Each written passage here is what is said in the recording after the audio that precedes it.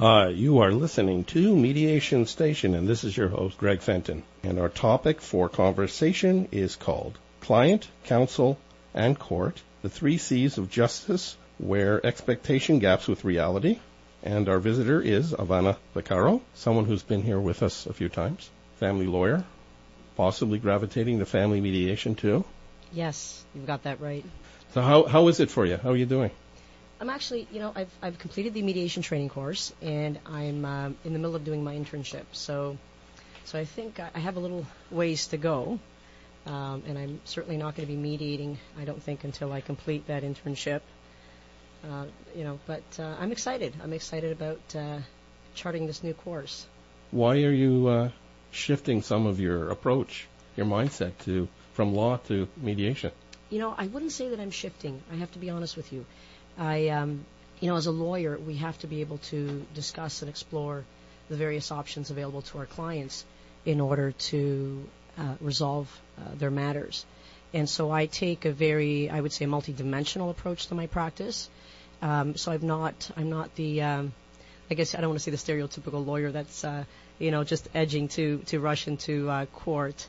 I, for the most part, and where the case is appropriate, will speak to my clients about mediation and trying to resolve matters without having to engage in protracted litigation. So for me, it was just a matter of continuing to expand on that multifaceted approach to resolution and partaking in it, as opposed to simply advising clients to try it, to actually become a mediator myself and be able to service my clients as best as possible. How is this training that you completed affected you so far? And sort of, I just want to go back a little bit because of your training, so legal training. How is this mediation training has affected your mindset? And then also, is it opposing in any way, shape, or form with the legal training that you've done prior to this? I think the safest way to say it is you certainly do have to wear different hats as a mediator and as a lawyer. Because ultimately the mediator is a third-party neutral, and they are there to facilitate communication between two parties so that they themselves can come to an agreement that best suits their particular family and their needs. As a lawyer, you are an advocate for one of the two parties, and so you are advancing their interests, and when we have children, of course, what's best for the children. But you certainly are, and I don't want to say that you're partisan, because you're not, but certainly it is a more adversarial process, whereas there is no interest in it for a mediator. You are there to sort of facilitate discussion, communication, resolution between two parties that they will come to on their own. Mm-hmm. So, there are different processes, and you do wear different hats. And so sometimes it's different. I would say it's difficult to reconcile the both at times. But ultimately, even as a lawyer, you do at times need to, switch gears and sort of take the approach with your own client of, okay, let's reality check on certain things. Let's take a step back. Mm-hmm. Let's think about this. And ultimately, I think as a mediator, you do sort of take the parties there, where you will sort of say, let's step back, let's think about this, so you're not necessarily spearheading it, you're not pushing the parties into a certain direction. So that's a bit of that's a tricky one in terms of switching up the hats and not not spearheading, not leading, but rather sitting back and saying, okay, let's the both of you speak to each other, the both of you come to an agreement. Well, the fundamental mediation approach is that ownership of decision-making rests with the parties. Exactly. Whereas with law, it's a party promoting one side against another. Exactly. And so the ownership of decision-making rests with the third party, the judge. Again, which you have no control over. And that is what I often explain to clients. And this is why I've said earlier that it wasn't, I can't say it was a huge transition in mindset, because a lot of this is what I already do with my clients in terms of saying, look, if you don't make the decision, the both of you together, then someone else is going to make it for you. Mm-hmm. And who knows your family better than you? And oftentimes it's a difficult conversation to have with your client because it depends on, what stage they're at when they come to you. And I always say when you're going through a separation, the aftermath. I mean, you go through stages of anger, of just denial, and then ultimately, hopefully, of acceptance. And that can happen during the course of your representation of a client, and that changes things, or it can change things drastically from beginning to end. So, even as a lawyer, I'm constantly telling clients, look, take ownership of the decision here. And it might mean that you have to give a little, and the other has to give a little, but ultimately you'll have control over your lives and the decisions that you're making together for the welfare of in most cases, your children. Right. As opposed to leaving that to a judge. To a stranger. To a stranger. To a system. Or to a structure that it's not a parental system or a parental unit, a family unit who has been there from the onset, raising and nurturing that family. Again, and that's what I say ultimately is who knows your family better than you? Right. Who knows the needs of your children better than you? And the both of you. Ultimately in the case where you have, two parents. And it's a difficult pitch though. It always is, because depending on when you're speaking to your client about the reality of having someone else make the decision, they may not be willing to accept it. They may want to go to bat. They're not hearing you per se. When you communicate with them about this rational approach, they're in an irrational mindset. Exactly, and that's often the case. But sometimes it'll take a client some time to get to that stage where they can accept that this is their new reality. And that they need to restructure and they need to move on with their lives, and they can't simply stay in this war, I would say, forever. At some point, this is going to have to move on, and you're going to have to sort of get out of the mindset of fighting against the other, that adversarial sort of mindset, and move on to, okay, well, how do we now pick up the pieces and put this back together, or put this together in a new way that's going to work for this new family and move forward. And it's not an easy sell, especially when the client's just not there yet. They're not willing to accept it yet.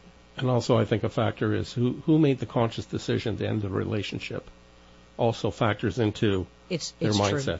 Absolutely, because oftentimes the individual who makes the decision is ready to start, to come to the table, to start talking about how they are now going to move forward.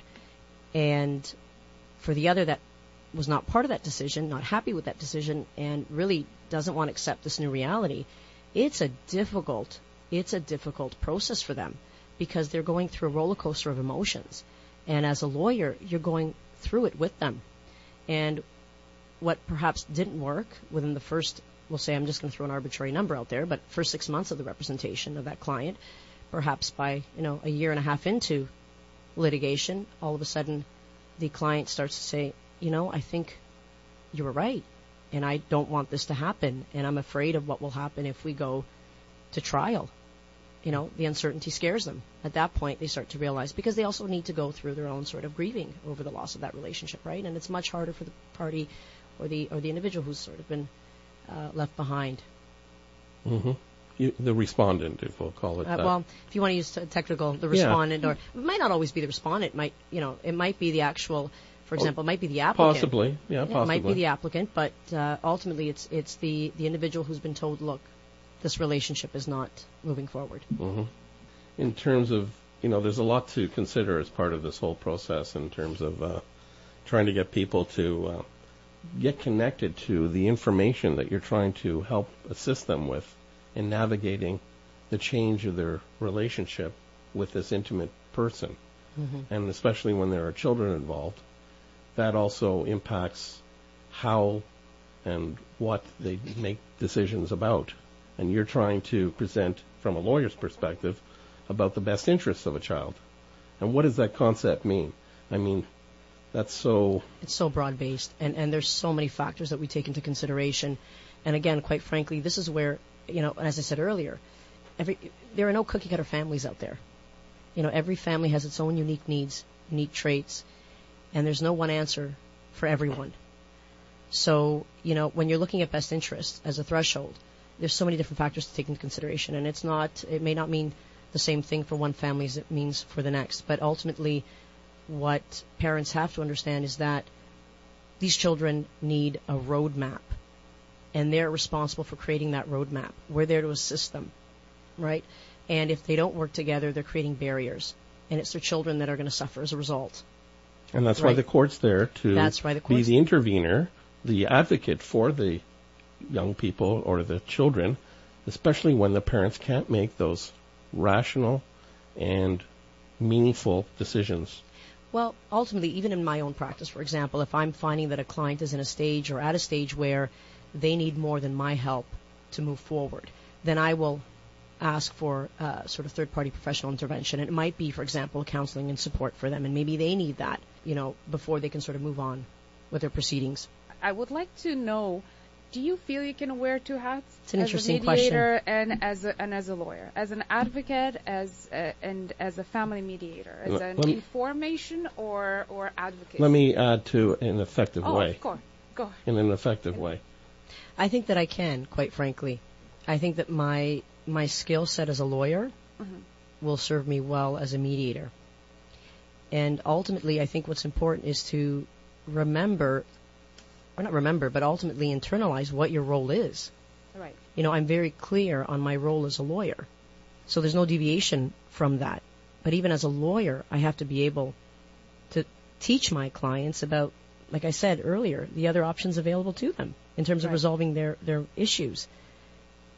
As a mediator, as long as I have a very clear understanding of the parameters that I'm dealing with, and not in terms of not crossing over into my role as a lawyer, I think if anything, I would be probably more effective as a mediator, given the fact that I understand what my role is as a lawyer so well, and I understand what my role is as a mediator.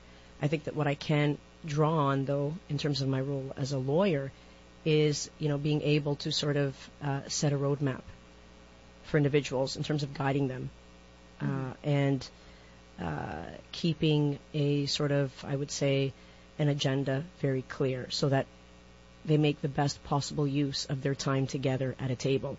And oftentimes as a lawyer, when we have these four-way meetings where you have counsel on the other side and you have another lawyer, there have been times when I would have really loved to pull the plug on being a lawyer and said, okay, let me sit down with these two and let me allow the two of them to speak to each other, and let me try to sort of guide them in terms of, what important things they should be talking about now. Again, for me, it's more a matter of really understanding what your role is and being cognizant of it all times and really putting that into play. So one element, understanding what our role is, very important, crucial. But do you feel that clients understand the role as you intended for them to understand? You mean the role is the separation? Do they make the separation? Well, at this point, the clients are very clear about what I'm doing as their lawyer. But as a mediator, I would have to make it very clear that I am also a lawyer, a family lawyer, but I'm not acting in the capacity of a family lawyer. Right. At this point, I am wearing the hat of a mediator, and I am a mediator. I will not give legal advice. You may need legal advice at some point, and you should certainly seek that independent legal advice, but it's not going to be from me. I think it's just a matter of setting the parameters, and I think clients understand it when you make it clear and when you keep them on track. So if there's any deviation, and oftentimes, and I've been to sort of in my internship, I was at one particular session where they were told that I was a family lawyer, and all of a sudden they looked to me as if, oh, so you're going to give us some guidance. And I said, I'm an intern this evening, and that's about it. And there will be no advice coming from me at any point in time. So when you engage as a lawyer with parties, each has a role. You have a role. The parties also have the clients have a role. Do you think the clients are aware of the role that they play? The contribution they need to make? You know what? I do make my clients aware of the onus that they have as well in terms of resolving the issues in their particular matter. However, again, appreciating that may not come to the client right off the bat, and it may not come until well into the proceedings that, oh geez, now I realize what I've done or what I've created, because had I said this or done that, I wouldn't be where I am now. And oftentimes, even the needs of the client will change throughout because circumstances change. That happens. But, oftentimes what you have is, you also have the clients that will say, I didn't realize that by doing this or doing that, that it would lead to this. And so they don't appreciate the weight of their own actions, the weight of their own words. And even though you may have explained it to them and the impact and the gravity, they may not be in a place. They may not have heard it. No, and they may not have heard it. They may not be at that place yet, you know, where they don't want to hear it yet, right? Especially when they're first like initially when they're angry and they just, you know, they want to feel like they've got some, you know, there's some vindication or they're whatever hurt, you want to call right? it. They're hurt. So they don't want to hear that, you know, what they're thinking or what they're saying or what they're doing is not appropriate, or it's not reasonable, or it's not right for the children. So how do you see your mindset relative to the parties or the client's mindset at the beginning? Well, quite frankly, my mindset from the get-go is normally one of negotiation and resolution. Can we work together on this? Can we work with the other party? You know, how far apart are you? Do you communicate with each other? Can we get, and oftentimes what I'll do is I'll actually refer my client to mediation, you know, as opposed to throwing them into the ring. You know, my approach is let's see if we can work through this first before we engage the court process. Well, you know, though, that the opportunity of mediation is something you can present, though it also takes the other side to agree to it because it is voluntary. You're absolutely right. You're absolutely right. But you would be surprised, Greg. I think probably more now than ever before, do I get both my own client and the other party agreeing to at the very least try it. Try it out, because ultimately they have nothing to lose. They know that the mediator is not partisan. They're neutral third party. They have no interest. They're simply there to facilitate their communication and to assist them perhaps in coming to their own agreement about some of the issues. And you know, the larger issues, of course, are always the children and perhaps the home and support, etc. So I'm finding more now that people are looking for alternatives. They're not keen on spending crazy amounts of money on lawyers and being embedded in this sort of long, drawn-out legal proceeding. So they are actually quite, I think, more now willing to engage that process. Are enough lawyers, though, prepared to provide other options rather than just straight court? You know, I think it depends on the circumstances of the case. But in my own practice, I find that at least more lawyers that I deal with are, you know, speaking with each other, trying to negotiate with each other, work things out between themselves, between counsel, and as well, you know, kind of encouraging their clients to try mediation.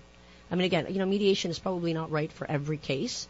You know, there are cases where I would not want the two individuals in the same room together, or shuttling, for that matter, anywhere in the same building together, I probably would venture to say. But, you know, I find that more lawyers are certainly open to at least having their clients try it. You know, and hey, if it works, everyone's better off. You know, I just want, sir, if I can add, one thing that I do find, generally speaking, whether it's through litigation where we reach agreements as between the parties during the process, or whether or not the parties have gone to mediation and they come up with some sort of an agreement, I find that the agreements that parties reach, where it's the two of them and that agreement's not, it's not sort of a decision that's being imposed on them, they tend to stick to it. Well, there's actually a lot of research substantiating what you just mentioned. There was a study done in 2015, I believe. North America, 11% only went back to litigation of agreements, mediated agreements, as opposed to 78% of agreements that were imposed on. Well, because they at that point, means. So it's absolutely yeah. Well, they have ownership of the decision at that point, and I think sometimes, you know, what you'll hear is that both parties will say, you know what, maybe I didn't get everything I wanted, but you know what, this makes sense. This I can live with this. This works. Right. You know, and they tend to they do tend to honor those agreements moving forward.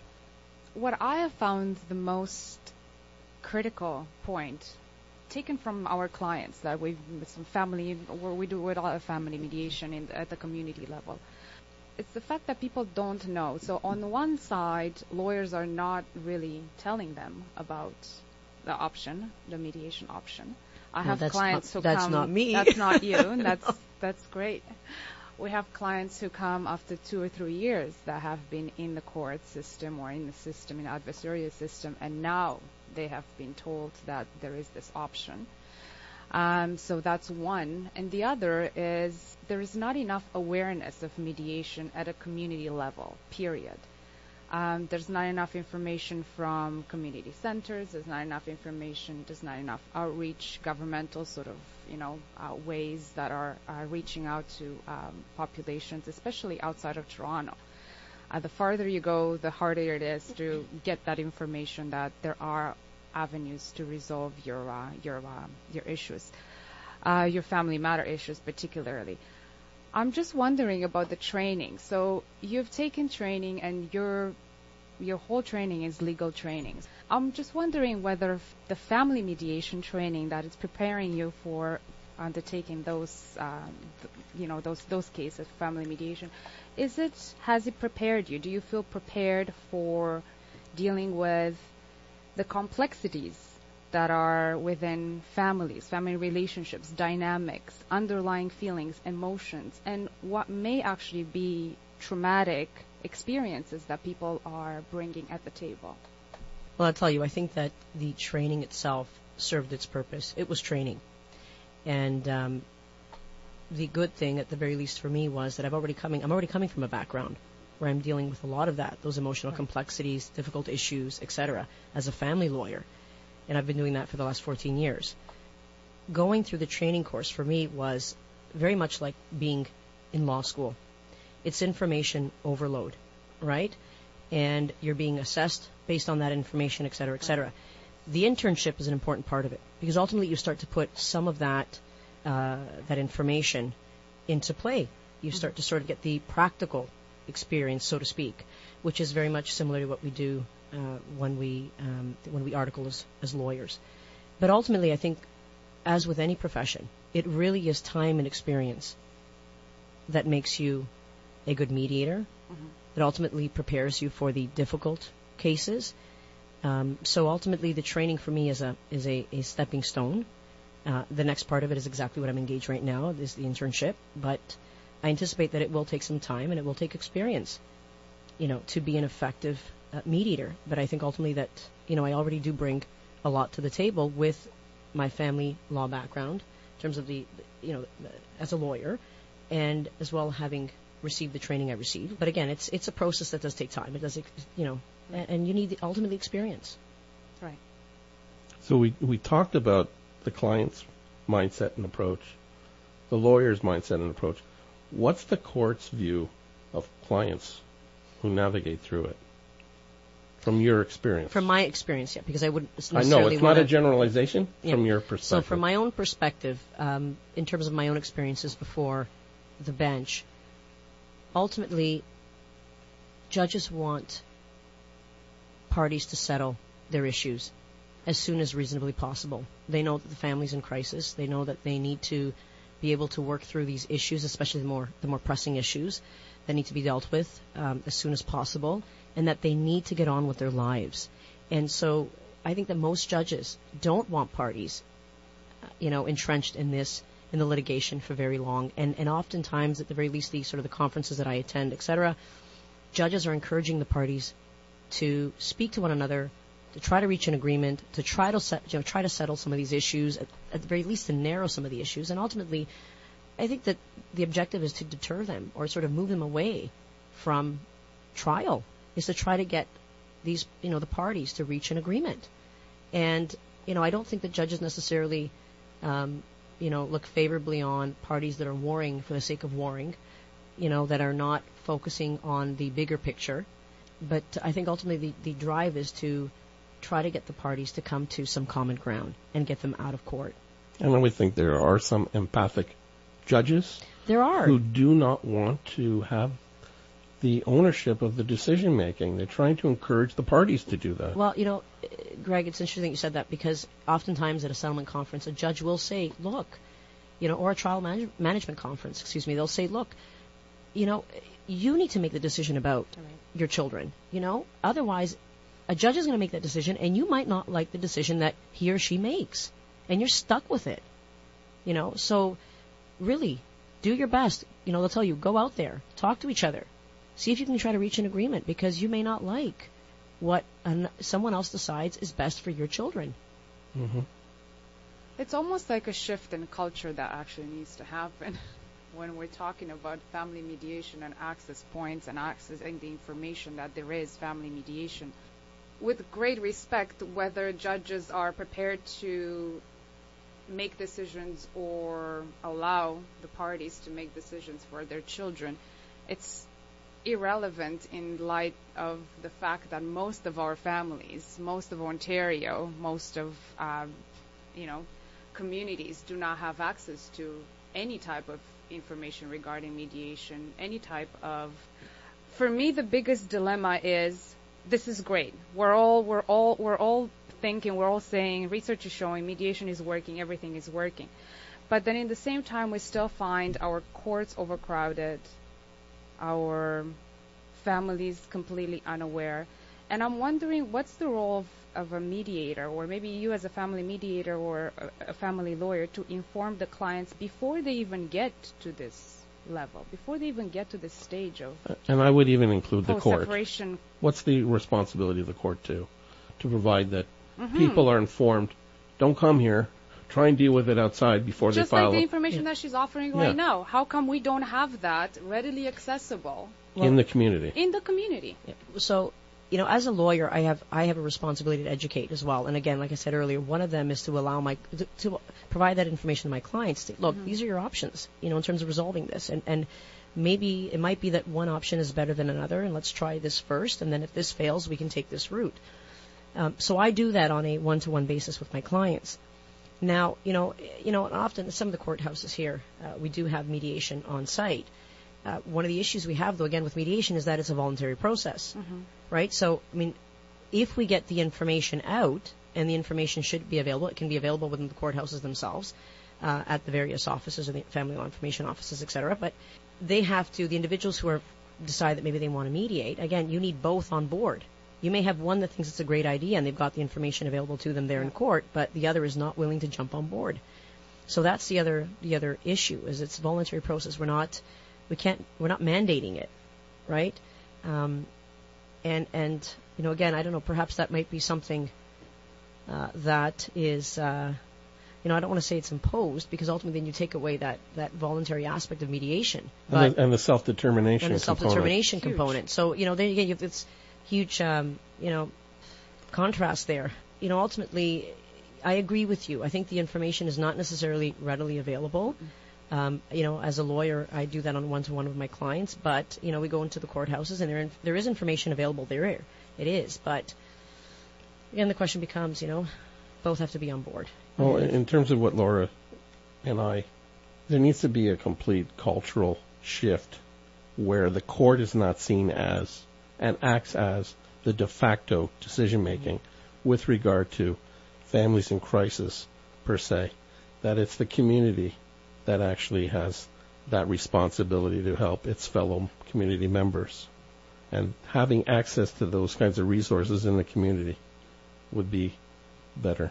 And it's the parents, it's the families who ought to understand that they should be making decisions for their families. And not deferring to the courts to do that. Exactly, not deferring to a system that is not a parental system.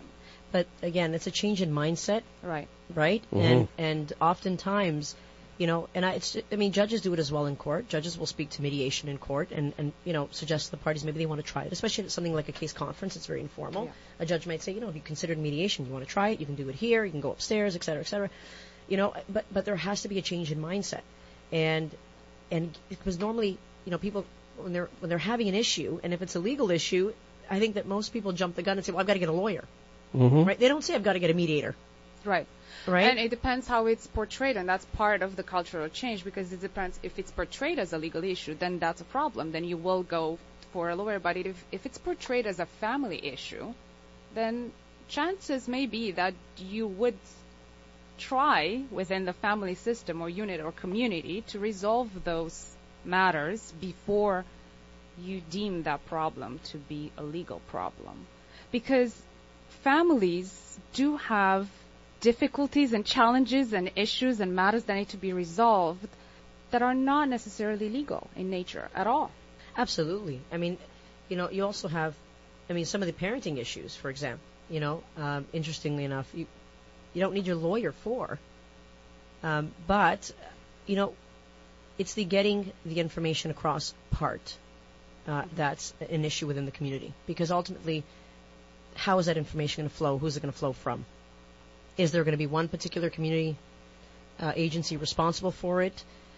There are also a lot of remote communities in Ontario, right? Where's that information coming from? Do they have a legal clinic? Is that legal clinic advocating as much for mediation as it is for their legal services, for example? I don't know. I can't speak on...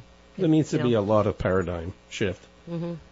from the template that the justice system is the catch-all for everybody's issues in life, whether it's civil, criminal, or family. Again, though, but I think it's happening, though. I really do see it. I really do see it happening. Within my own profession, more and more family lawyers are actually becoming mediators as well. So it's becoming an important aspect of their practice. And what's your feeling about that? About family lawyers becoming mediators? I think it's positive. I think it's overwhelmingly positive because ultimately, you have what would once be sort of your traditional lawyer advocate, out to battle it out in court, now saying, no, but I can also mediate. I can be a facilitator. I can help the both of you come to an agreement on your own.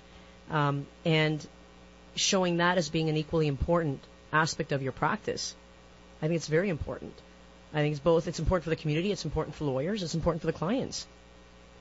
I would say, too, though, there is a difference from my experience with regard to family lawyers who become mediators and people who are never lawyers who are mediators or become mediators. Mm-hmm. The template from where they've been trained and educated and gotten their experience has an impact on how they see the clients and the process and how they facilitate as well. There's a different nature of how things play out. I can see where. And that's not to disparage lawyers. It's a foundation that lawyers have come from that's ingrained in them from the traditional law school. So I would encourage that law school get a lot of these community-based mindsets in the program that also will provide for a cultural mindset shift. Mm-hmm. But there's almost an assumption there that lawyers don't shift their mindset. No, I understand, and I know enough that they do, and there are many individuals who are open, and yet there are others who are not. There are always a few bad apples, Greg. I'm not going to label bad. It's different. It's different. No, I agree with you. Ultimately, look, as a lawyer, you're trained to do one thing, right? You're not necessarily trained to work with the other side. You are advancing your client's interests. And, but at the same time, that the kind of, the experience I think that you gain as a family lawyer is also very helpful because it can allow you a very sort of keen insight on how things might play out and would be great in terms of reality checking with the parties, even during a mediation, is to say, okay, well, have you thought about this? Have you thought about that? As a family lawyer, you also have those experiences where you can see what the outcome might be if they sort of, fall off the path and they go, they take the road less traveled. So I think, you can bring a lot to the table as well as a family lawyer who's a mediator. And again, I think that, like I said earlier, I think that mind set is shifting even for lawyers. Which will be ideal. And I'm getting a signal now that we have a caller. Is our caller online? We can hear him. Okay, so hello, caller. Hello. Hi. It's the elf. Oh, hi. Hello, elf. Hello. Hello, Laura. Thank you for joining us, even though not in person, but by phone. It's lovely to hear your voice. Yes, I'm very sorry I couldn't make it tonight. Had a big migraine. Even elves get migraines. But I've been listening. It was hard for me actually to get into the radio show tonight, so it was a bit late and I didn't catch the first part. But I've been listening to what you've been saying, and it occurs to me that really this isn't about, like you said, it's about a paradigm shift. It's about a shift in mentality, and it's about where the money goes. Basically, bottom line, it's where the money goes. The money right now, the public money is funding the court system, and it's not funding the system in the community, and it's not geared towards the system in the community. It's not like you go to high school and you learn that if you get a divorce, you go to, a mediator and you try and solve your issues. The media is all about going to court, lawyers. And that's where the money is, and that's where the attention is. And if we really want to change things, we have to change the mindset of government and have everything shifted to the community. I wouldn't say necessarily everything. Well, not everything. We need as many options, as Ivana's earlier mentioned, that as a lawyer / mediator, she has an opportunity to provide more options than just strictly as a lawyer, and that helps influence her approach within law, and thus also as a mediator, having the background of a lawyer, knowing how the system works. Absolutely, and sometimes the court is the appropriate place to get a decision. Absolutely. What do you want to share, Ivana? Well, I agree with our caller as well, that ultimately the mindset needs to change as well in terms of policy making and the government and where funds are being pledged and how those sort of resources are being allotted in the communities. And so I do agree with you there. Again, it's not just a matter of information. I think ultimately, that the funding aspect of it is crucial as well. I mean, let's face it. We also need somewhere to go to get that kind of information, and it may be that it's implemented or interwoven somehow in our school systems. I know students as early as high school this is what's happening back in my day. We're taking criminal law courses in high school, and so if we're going to be introducing criminal law when you're in grade 11, well, why not introduce courses about alternative dispute resolution and how to deal with various issues in different forums. And so you can avail yourself of those opportunities, and that would serve as a sort of a sampling, I guess, if you will, of what is available out there for dispute resolution. So why not start early? I mean, but ultimately, there's a lot of talking, I guess, so to speak, that has to happen, right, for lack of a better expression. And it needs to also happen, at a government level as well. So back to what you were saying earlier, in terms of putting some of that control into the community, to have those options available in the community. But education is a part of it, and I think ultimately we can start with something as simple as the school systems and introducing courses. Well, yeah, as you say, there's no point in educating people about it if there's nowhere then for people to go to get what they need. So we need to have kind of both at the same time.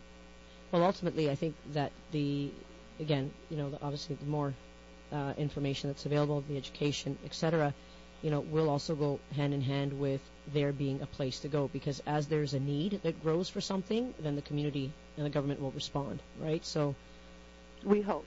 We hope. Well, I'm hopeful because ultimately there are already changes, I think, that are sort of underway and happening again, and it's just starting with even simply a mindset change. I think you're right. It is moving in that direction.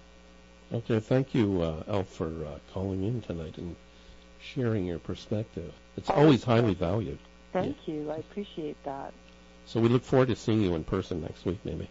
Yes, definitely. So feel better. Have a good night. Have a good night. Have a good night. Thank you for calling. Okay. Bye. Thank you. In terms of us, we don't have too much time left for tonight, Ivana.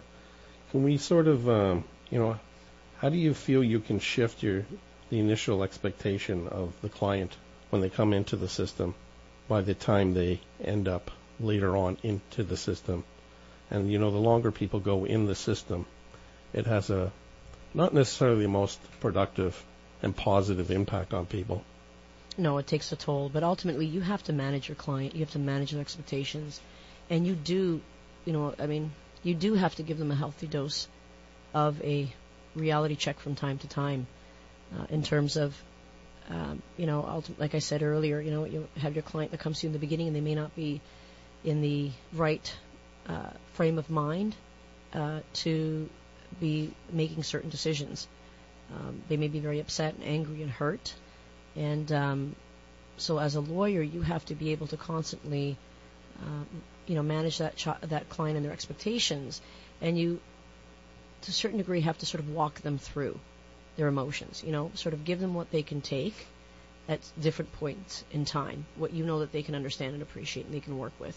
I think trying to force it down your client's throat right from the get-go, you're not going to go anywhere with that. You really aren't. If anything, you're probably going to have a very angry client who's not going to want to come back to you, probably going to walk away and become some self-represented client that's just going to get buried in the system. But you really do have to, walk your clients through it. And again, you'll start off at one point and probably end up, somewhere very different, just by virtue of the fact that, circumstances change, emotions change, etc.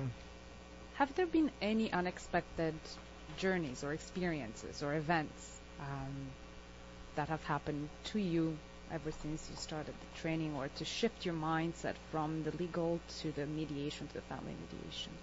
I think, to be honest with you, when I started in practice, I think, just like I think maybe many impassioned lawyers, you want to be an advocate, you want to be a champion of a cause, your client's cause, and you are ready to go to battle for them.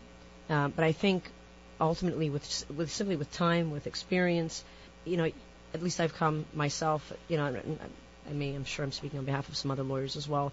You come to a point where what you really want is your client to be able to be very clear about what's important to them and their family, and help them get to a resolution that reflects that. Mm-hmm. And it may mean that you're not championing every particular issue, but you have to sort of sit down with your client and say, look, the reality is that this may ultimately be the outcome. This is what we know you need for your family. How can we get there? Let's take some small steps. I think ultimately, in terms of a sort of, I don't want to say it's an unexpected thing, but a change in terms of the way things have gone over time, it's been mostly about, time and experience and shaping the way that we manage our clients. And I think what would be really ideal is that there's ongoing effective communication amongst a lawyer and the client, a constant check-in. There has to be. I know that, the thing is that clients are sort of sometimes adverse to, because of the cost. Because every time you speak to the lawyer, there's a cost factor. But at the same time, if you can create a conversation, a communication style that can be productive, it doesn't need to be so constant. It can be informed in selective ways. Exactly. And ultimately, it is a relationship of trust, so you have to build that as well. Okay, so we got to say goodnight. Thank you very much for visiting again. Thank you. Thank you, Laura, for visiting here. Thank you. And we look forward to seeing you next month.